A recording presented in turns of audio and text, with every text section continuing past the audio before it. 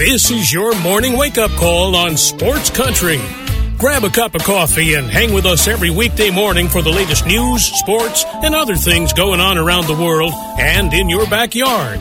Now, here's your host, Gene Gumbs.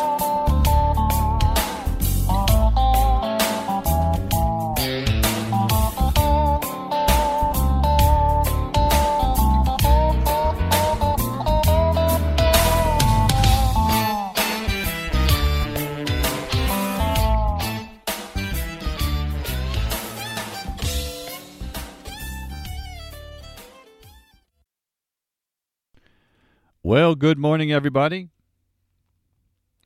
It is 7 minutes past 9 o'clock here in Hayesville, North Carolina. Welcome to a Tuesday morning wake-up call on Sports Country Radio. Super Tuesday. It's February 22nd, 2022. So 2/22/22. And for those people, I guess, that are numerologists, this is the kind of stuff they live for. But it's just another day as far as I'm concerned, but it is what it is. It's one of those things. As I saw somebody on Facebook point out this morning, it's not only a palindrome, but it's also the same thing right side up as it is upside down. I mean, come on. But anyway, it's the kind of stuff people get excited about. What I'm not excited about, and I know this is a sports talk show, and we're going to get to that in a minute, but the concern with what's going on right now in Eastern Europe with what Russia is doing in Ukraine. Look, there's been talk about this for weeks. Everybody has said that they're going to do this, and Vladimir Putin looks like he is determined that he is either going to get his way or he's going to start a war. And this is it's scary stuff. I mean, when it broke in yesterday afternoon that not only had he recognized some of these breakaway separatist areas in Ukraine, but now they were sending in what he called peacekeeping troops. It just kind of gave me chills, and it scares me. I mean, look, I do not think this is going to end up in World War III. I don't think anybody wants that, but this is completely uncalled for. It is against international law. Look, this is the equivalent. This would be like, and I know it's similar, but it's not.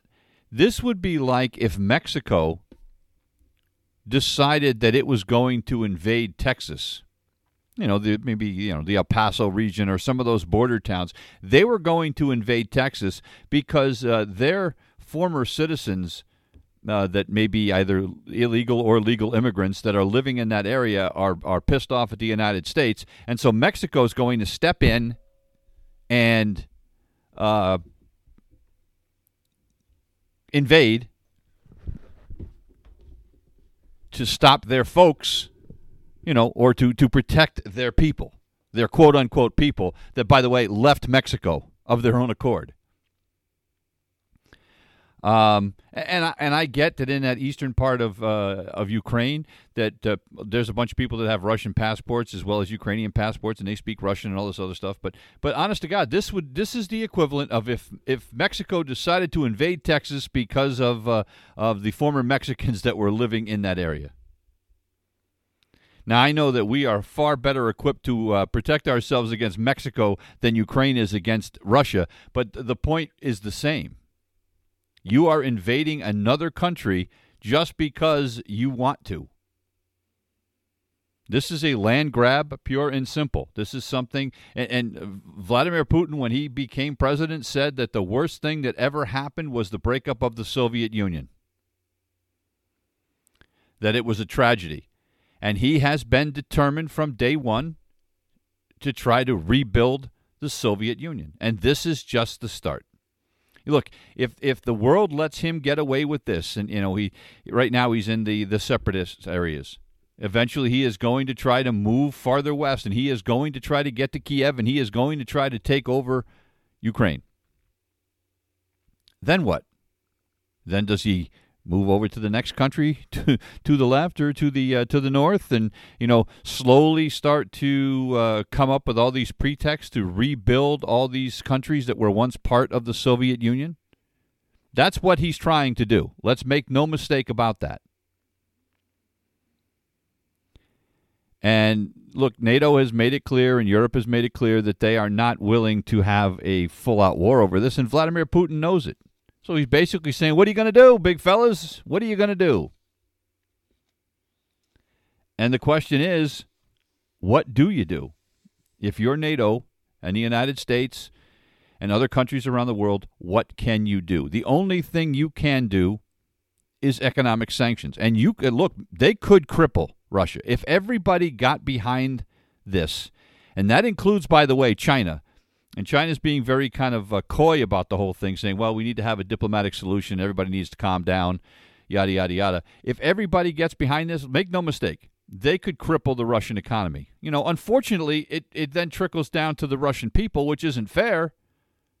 But at the same time, you know, then you're setting it up. The Russian people need to do something. If things get bad enough, then maybe Putin loses his hold, you know. But everybody has to get on board here.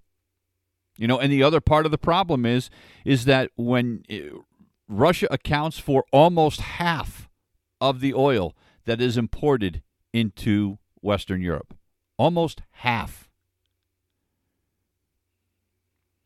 And, you know, and it's going to have a trickle down along the rest of the world as far as oil prices go. And, you know, look, we're looking at, we're at what, $3.50 a gallon average here in the United States. We're looking at, you know, we're going to be over $4. We might be approaching $5 a gallon.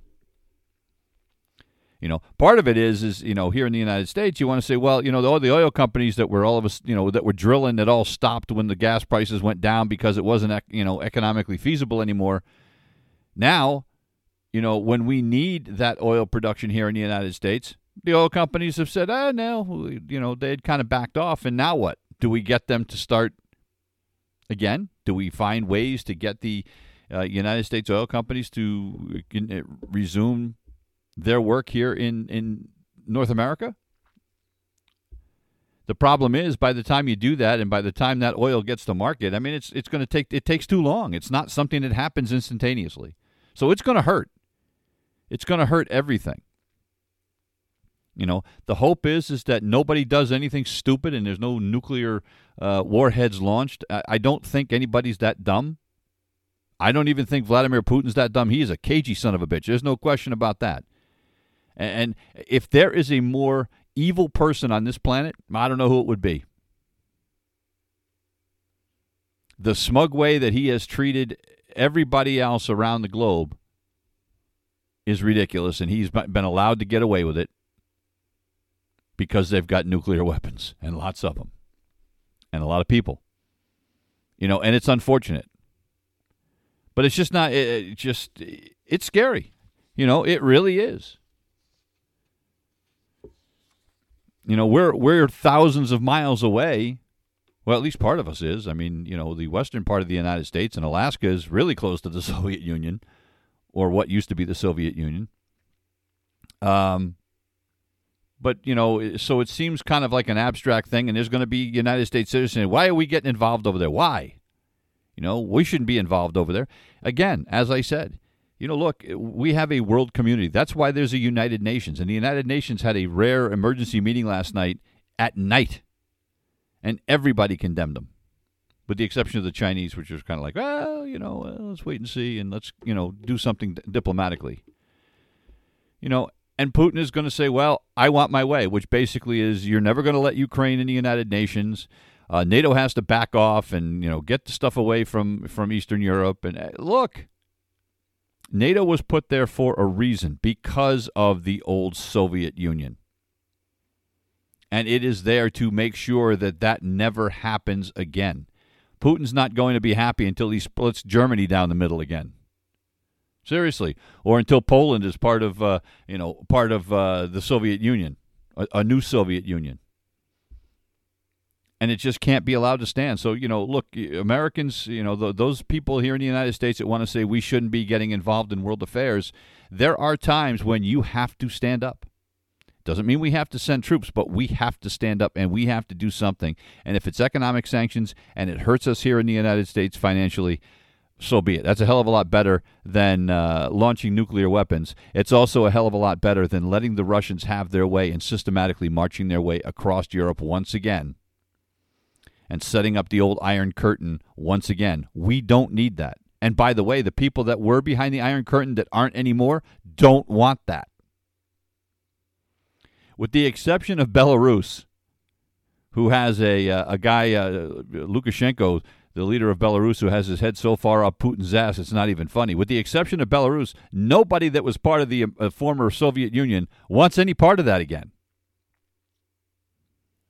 I mean, do you think like Hungary and Romania and countries like that want to be under Putin's thumb again? I guarantee you they don't. So it's scary, but let's just hope the world has its resolve, does the right thing, and they stop this bully from. And that's what Putin is. Putin's a the schoolyard bully. Threaten enough, and you get the little guys to back down. But if everybody stands united, there won't be any backing down from this one. This one, we have to make sure this one hurts. And I don't mean militarily, because nobody wants that. But he has to be made to back down one way or the other. So, all right, now we'll get to sports. Sorry, it's one of those things. It's just sometimes sports has to take a bit of a back seat. And as much as I'm upset about the Major League Baseball season, not starting on time, and as much as I'm worried about the fact that, I'm not watching preseason workouts down in Florida, what's going on in Eastern Europe is a hell of a lot more important than baseball. Now, having said that, they finally met yesterday. And for more than 15 minutes. I mean, probably the most encouraging thing was that the two sides met, and it didn't last just 15 minutes. There were two sessions yesterday. They had a break in between. So the fact that they were actually sitting down face-to-face, because a lot of the other meetings had happened over Zoom and everything else. So the fact that they actually met face-to-face is a beautiful thing. And look, as the Major League Baseball Players Association has pointed out, the fact that we don't have a spring training and the fact that the start of the regular season is in jeopardy, that's on the owners. The owners are the ones that imposed the lockout. The players were willing to continue to play under the current collective bargaining agreement until things were settled. But Major League Baseball owners didn't want to do that because they wanted to have all the power. And not only did they do that, now they're not even bargaining in good faith. I mean, look, even yesterday, there was some slight movement. And the fact that they're going to meet again today is a good sign. And they have said that they are going to meet every day this week. That's a great sign. But here's the bottom line. If something isn't done in the next week or by the end of this week, the regular season will not start on time. It can't, because they have to be able to give players at least 3 weeks. And basically what they're saying is that if you get it done at the end of this week, we, get the camps opened up. It takes everybody a week to get there, and then we have about 3 weeks before we start the regular season. But that has to happen now. And there was slight movement, but I don't think we're anywhere near close enough where we can feel confident that something's going to get done. For instance, the players wanted a bonus pool, right, for the top players of guys that younger players that aren't arbitration eligible. The players wanted, the Players Union wants $115 million. Well, the owners came up yesterday and said, well, okay, we'll increase our offer by $5 million to $20 million. So the owners have said, okay, well, we'll do it, but we're only going to give you $20 million. The union wants $115, and every time that the owners have talked about this, they've come up $5 million. So they went from 10 to 15, now 15 to 20, and the Players Union has come down a little bit as well, but we're not even close. Not even close. They want to have a lottery now for the amateur draft, who gets the number one pick, which, by the way, I think is a great idea. I think you minimize tanking if you do that. The Players Union wants it to be the top 8 picks. And the owners said, well, okay, we'll do that, but it's going to be the top 3 teams. Now they've decided they'll go with 4. I like the idea of 8. Look, the NBA does it, and it works great. I believe the NHL does it as well. The NFL does not. But the NHL and the NBA do it, and it's great. You stop teams. You de-incentivize tanking. If you know that there's a chance you're not going to get the number one pick, why would you tank? It's like, well, okay, if we're maybe we're one of the worst teams, but, we don't have to be the worst team because at the end of the day, it may not make a difference. So I like that idea. But at the end of the day, I think the biggest issue here, the bonus pool and the amateur draft and even even the size of the playoffs. The players do not want expanded playoffs, which, by the way, I agree with. I think it gets watered down too much. But at the end of the day, the biggest issue here is player salaries and player minimum salaries. Look, right now, the Major League Baseball owners have the smallest minimum salary of the 4 major sports in the United States. Think about this. For instance, a guy, let's Wander Franco makes the minimum, right? So the minimum last year was $570,000 or $600,000, something like that. If he had been a first-year player in the NBA, the minimum salary in a rookie season is $925,000. The NHL, which you could say is the lowest of the 4 major sports, the NHL has a minimum salary for rookies of $750,000.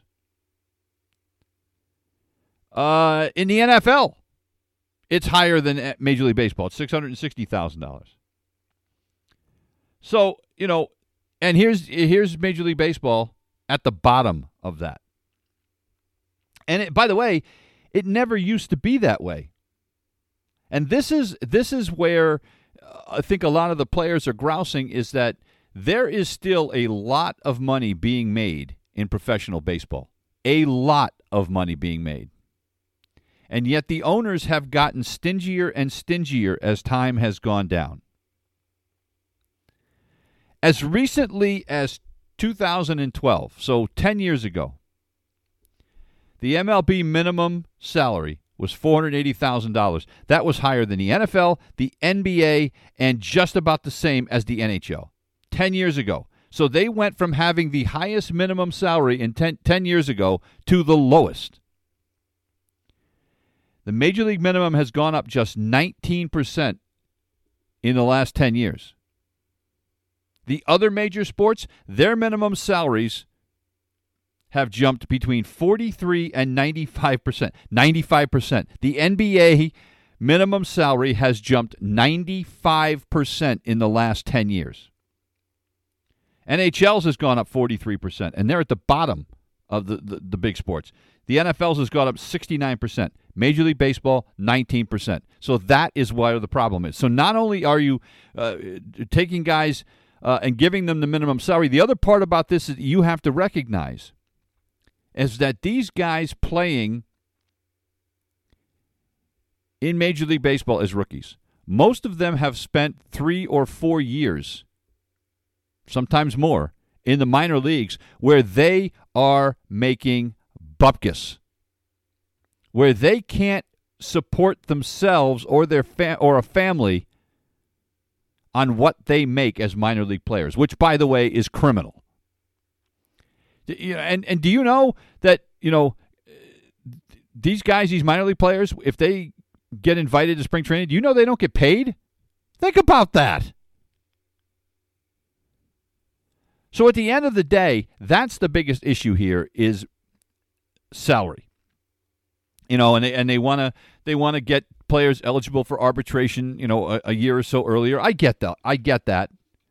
But at the end of the day, you have got to fix the salary structure. And look, nobody is crying because Garrett Whitlock from the Boston Red Sox made $570,000 last year. Yes, he would have made a lot more in other sports. Nobody's crying for him because he only made $570,000. And it's hard for people like you and me to get on board with saying $570,000 isn't getting paid enough. Right? But at the end of the day, it's what the market will bear. The same way that if Mike Trout can make, almost $40 million a year, because he's the quote unquote the best player in Major League Baseball, the same reason, why an actor can make, $10, $15, $20 million for a movie for a couple of months of work. Nobody's bitching about that. They're still going to the movies. Well, at least they did pre-pandemic. I don't know how many people are going back to the movie theater, but you get my point. Nobody's bitching because the Eagles are out performing concerts and charging, $300-$400 for a ticket. Because people will pay what they feel they want to pay. And at the end of the day, people say, well, we pay these players salaries. No, you don't. The money that you pay for ticket prices isn't paying anybody's salary, folks. Understand that. It's not paying anybody's salary. The majority of the money that these owners use to pay salaries is the TV rights revenue, both national and local, from corporate sponsorships, and, from merch and parking and all these. It's not the gate revenue. It's not. So I don't want to hear any more of, I pay these guys salaries. No, you don't. But at the end of the day, if a player in Major League Baseball is going to slog around in the minor leagues for 3-4 years and make nothing, and be sleeping in apartments with 6 other guys because they can't afford their own place, or have their wife and child living with their parents while they play baseball because they can't afford their own place, it is incumbent, if you're going to keep that kind of, and I know, Major League Baseball is raising the salaries in the minor leagues. It's still not going to be enough. Think about how long a season is. And it means these guys got to get jobs when they get out. But think about that. I mean, these guys are basically giving up their lives from March to October for squat in the minor leagues. So it is incumbent on these owners at the end of the day to make up for that a little bit. Yeah, okay, we treated you like crap for 3 or 4 years while you were in the minors, but here's your reward. It doesn't help all the other minor leaguers that never make it to the big time. But it's criminal what these minor leaguers pay or make. And this is an opportunity for the Players Association to make that better. And when you keep looking, as I said, where the Major League minimum salary has jumped only 19% in the last 10 years, which, by the way, doesn't even keep up with the rate of inflation in the United States. If you look at that versus what the other leagues have done, Major League Baseball has taken a major step backwards. And that's a problem. And I don't know how they meet in the middle here. Look, if Major League Baseball tomorrow, in today's negotiations, because they're going to meet again this afternoon at 1 o'clock, if in today's negotiations the owners were to come back and say, okay, look, you want this, this bonus pool. How about this? You want 115. We've offered 20. How about this? Why don't we meet in the middle? Let's say, $55 million. Or somewhere between $50 and $60 million. If Major League Baseball came up with that versus what the players wanted, then at least the players could say, well, okay, they're negotiating in good faith. But when you throw these little crumbs out there and make it look like you're somehow being magnanimous, by the way, when all these owners are making millions and millions and millions of dollars, the horse crap that Rob Manfred was putting out about what a bad investment a Major League Baseball team is, he is so out of touch, and he's one of those guys that will be peeing on your boots and telling you it's a rainstorm. The worst commissioner in Major League Baseball history. He may be the worst commissioner in any sport outside of Gary Bettman in the NHL. Gary Bettman's a scumbag. Outside of that, though, Rob Manfred is the worst ever. I don't even think he likes the damn sport. The owners love him because they're making money hand over fist. And it's easy for people that don't pay a lot of attention to say, oh, these greedy players that are all making millions and millions and millions of dollars, they're so greedy. Not looking at the fact that the owners are making far more money than these players. Let me tell you what, the owner of the Artie Moreno, who owns the Los Angeles Angels, is making way more money than Mike Trout is. I guarantee it. So I'm glad that they're meeting finally. I mean, it's just absolutely ridiculous when you think that the lockout began on December 2nd, and this is just the 7th time that they have met since the lockout on December 2nd, and most of them have been virtual, and they've only met on consecutive days one other time, and that was at the end of January. I mean, think about that. And you're going to tell me, so we're going to lock you out, and then we're not even going to bother to negotiate. So I don't want to hear about greedy players. There's only one. The greed here is ownership. And the onus for the fact that we're not playing spring training games right now and the fact that we may lose part of the regular season, that is on ownership, period, the end of story. Because the players would still be out there under the current CBA if the owners allowed that to happen, and they have not. So shame on them. I mean, it's just, look, if you can't tell, it pisses me off. And it's not just because I love baseball and I want to watch baseball.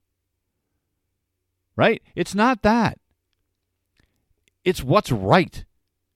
And when these people are making that kind of money, and you look at all the other professional sports leagues and see how much better they treat their players financially than Major League Baseball does, there is no other thing that can come to your mind other than shame on you. It's 34 minutes past the hour. We got to take a break. I need to cool down. You're listening to The Wake Up Call on Sports Country. It is 36 minutes past the hour. Welcome back to The Wake Up Call. By the way, it's going to be 70 degrees here in Hayesville, North Carolina today. You can smell spring in the air. We're not quite there yet. We're going to have a little bit of a roller coaster ride. It's supposed to get chilly again over the weekend, but it's been nice. And I was out doing some construction. I'm playing home improvement. Man, I'll tell you what.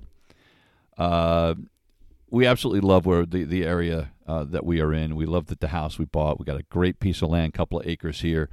And you have these great ideas. Well, I'm going to get a tractor. I'm going to build a garden. I'm going to do this. I'm going to do that. And then you realize, by the way, this is a raw piece of land. That means I got to do all this stuff from scratch.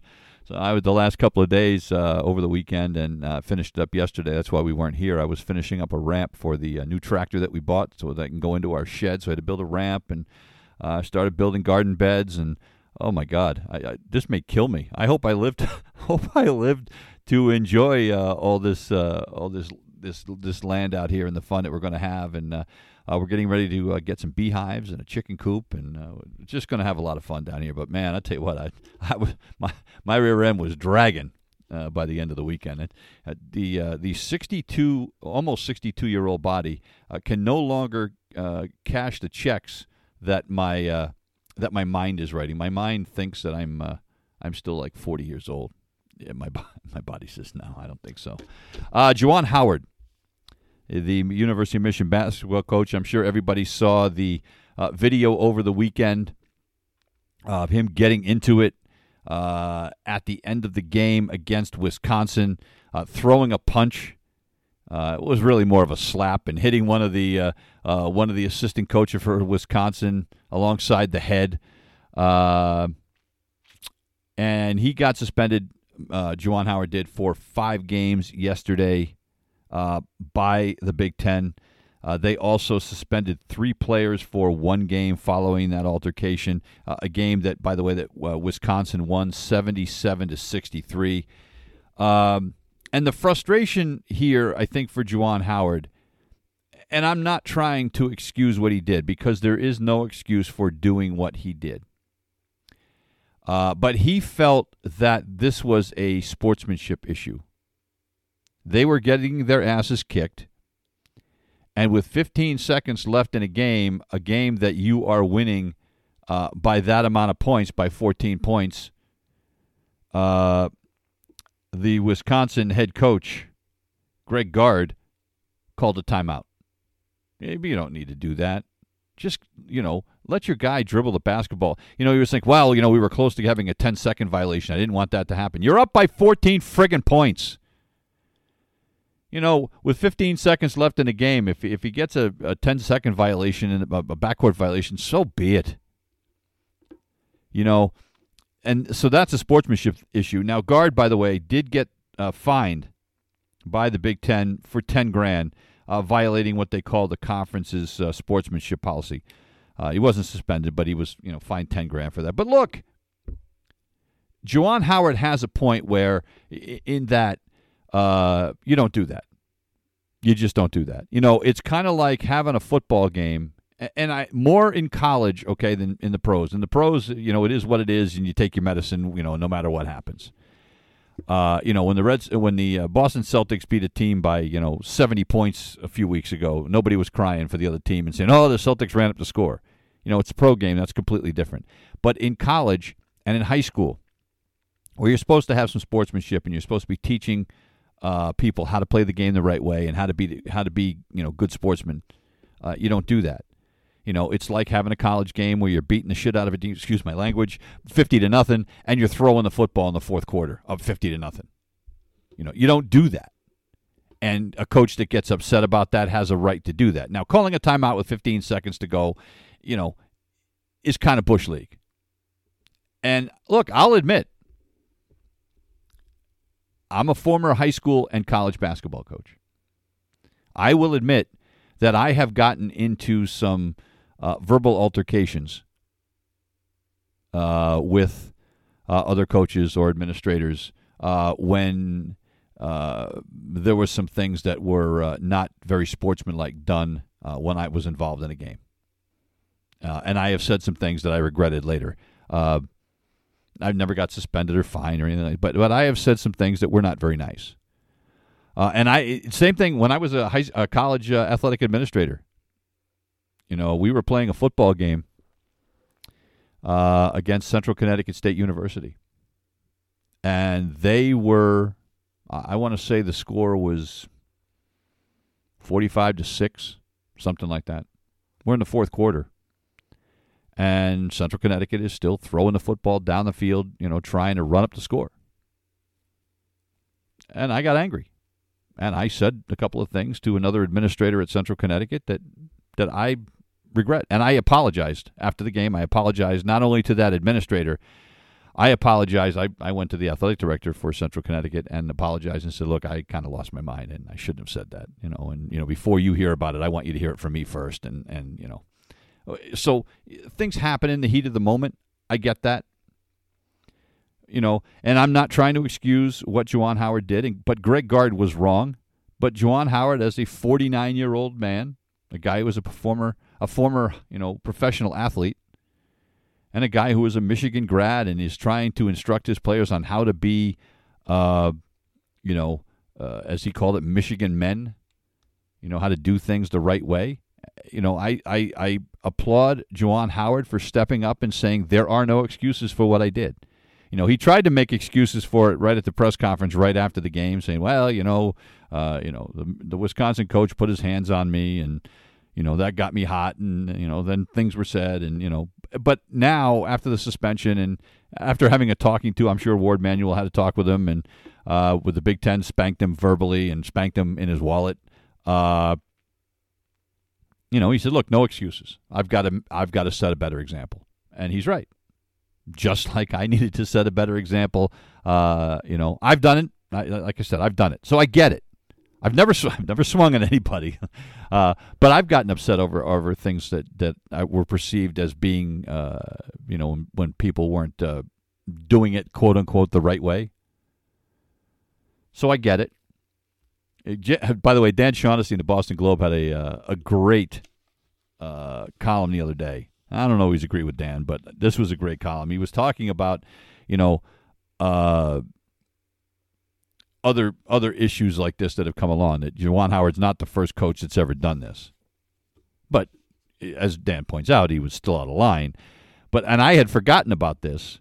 If you remember, back about 30 years ago, this was in the late 80s, early 90s, when John Calipari was coaching the University of Massachusetts, and they were playing against Temple, and John Chaney was the coach at Temple, very fiery guy. And he went after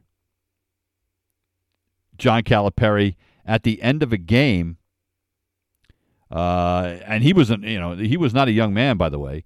Went after Calipari and said, "I'll kill you." And he said, "You remember that when I see you, I'm going to kick your ass."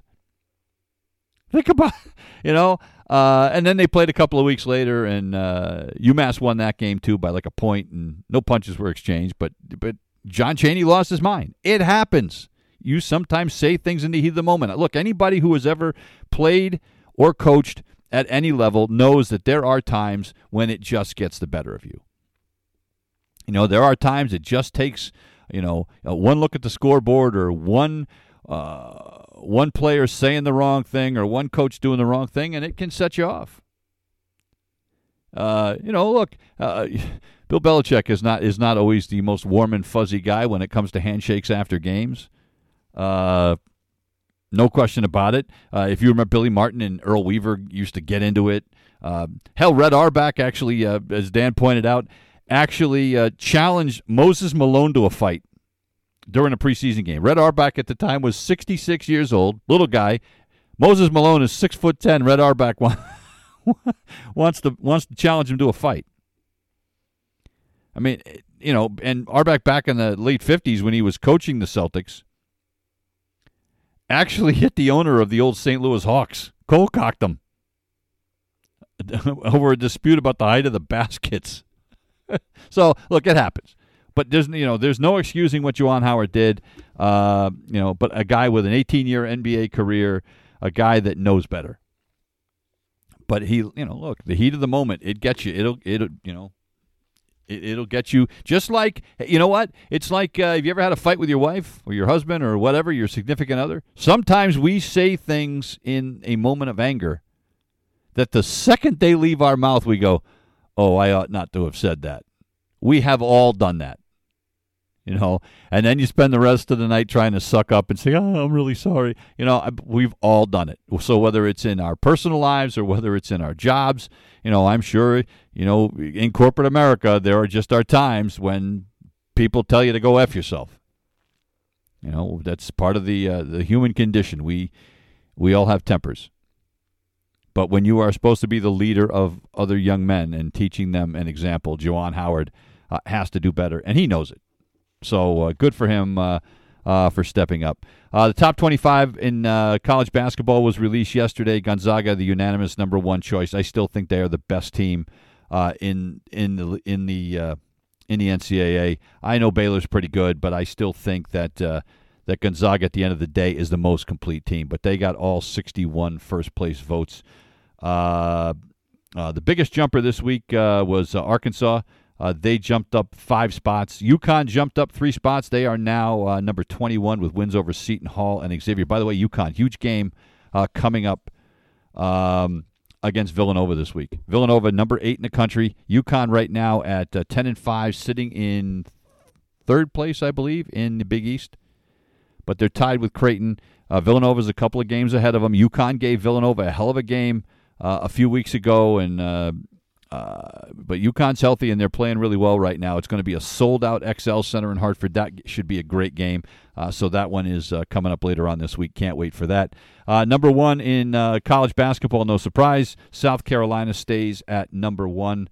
But Kim Mulkey is back in the top 10. She is at LSU now, and LSU is in the top 10 for the first time in 13 years. They moved up to the number 8 spot. UConn still moving up a little bit. UConn is number 7. They are just behind number 6, Michigan. Baylor, the 5th team in the top 25 standings right now.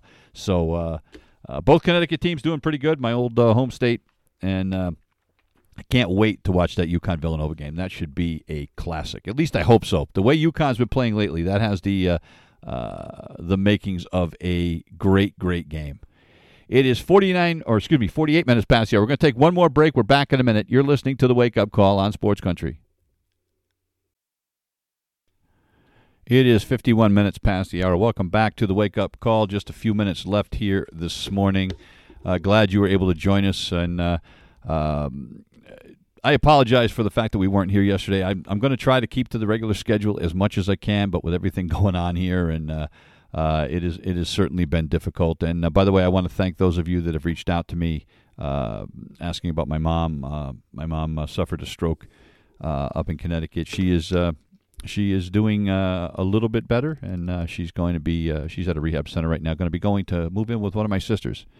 But it's part of where we're all going, folks. You know, this aging thing is difficult, and as of course as we get older and our parents get older, it's hard. But I want to thank those of you that have reached out to me to offer your best wishes to my mom. I appreciate that. The United States women's soccer team reached a settlement with USA Soccer yesterday, and they are going to receive $24 million in this settlement, plus bonuses, and they are going to split that money. It's difficult because it's gotten to a point where women's soccer is almost as popular as the men's game is. You could make a case that, men's soccer is obviously on the professional level a lot more popular than women's soccer, but when it comes time for Women's World Cups and the Olympics and things like that, the women's soccer game, their professional leagues don't get the attention, obviously, that the men's professional soccer leagues do. But when you're talking about world championships like the World Cup and the Olympics, the ratings for the women's game are just as high as the men's. So you can make a case that they should be paid equally. I've made this argument before with the WNBA versus the NBA, where people want to say that the women in the WNBA should be making what NBA players are. And again, my argument there is the following. As soon as you start filling up arenas the same way that the men's game does, and drawing the same kind of corporate sponsorship and things like that, and TV revenue that the men's game does, then yes, you should absolutely be paid the same. It's kind of like, women's golf. Look, that needed to be fixed. Women's golfers were making squat. They're still not making the purses that the men make, but it's a lot more equitable than it used to be because the attraction or the appeal of women's golf has gone up. Women's tennis, same thing. You could make a case that in many ways the women's tennis tour is more popular than the men's tour. It's arguable, but at the same time, it is so close that they need to be making similar amounts of money. It's still not completely equitable, but we're getting there. And in women's soccer, I think this makes sense. And this has been a 6-year battle that they have had. And USA Soccer wants to say, well, no, that's not really true. They are getting the same amount. Yada. They're not. The women, for years were so vastly underpaid. So there's no question that this had to happen. They still have to hammer out a labor contract. They still have not done that. The contract that they're under expires on March 31st, so hopefully they'll be able to figure that out. And then we won't have to be talking about this. It's just like in the regular workplace, folks. if I'm working at XYZ company and there's a woman working at XYZ company doing the same job that I am, she should be getting paid the same. The difference to me becomes when you have things like where attendance and revenue generated by a particular sport. To me, that's where the difference comes in. But if it's apples to apples, there's no reason women shouldn't be making the same amount of money, period. I mean, I can't believe we're even having that conversation in 2022, right? Boston Bruins with a big win yesterday. David Pastrnak, a couple of goals. He had not scored, I think, in 4 straight, but had a couple yesterday. And the Bruins with a huge win. They beat the Colorado Avalanche 5-1 in a game that was yesterday afternoon. It was a makeup game. It was supposed to be back in December 23rd, but was postponed because of COVID. Jeremy Swayman, 28 saves last night. But this is a Colorado Avalanche team that leads the Western Conference. This was not like beating some bottom dweller. This is a team, if the Bruins want to win the Stanley Cup, this is the kind of team they got to beat. And to come out and to beat them 5-1. I know the game was in Boston, but still, to come out and not just beat them, but beat the ever-living hell out of them, that was a big win for the Boston Celtics yesterday. For the Boston Bruins yesterday. That's going to do it for us here this morning. We will be back tomorrow with another edition of the Wake Up Call. Going to leave you this morning with some music from Thomas Rhett. I guess this is kind of how I felt yesterday. Now that I'm a Southerner, I guess I'm and we play country music here on the station. I guess I'm a country guy, but I kind of felt, like I was part of the fabric yesterday here in the South. So here's a little Thomas Rhett and country again. We'll see you tomorrow. You've been listening to the Wake Up Call on Sports Country.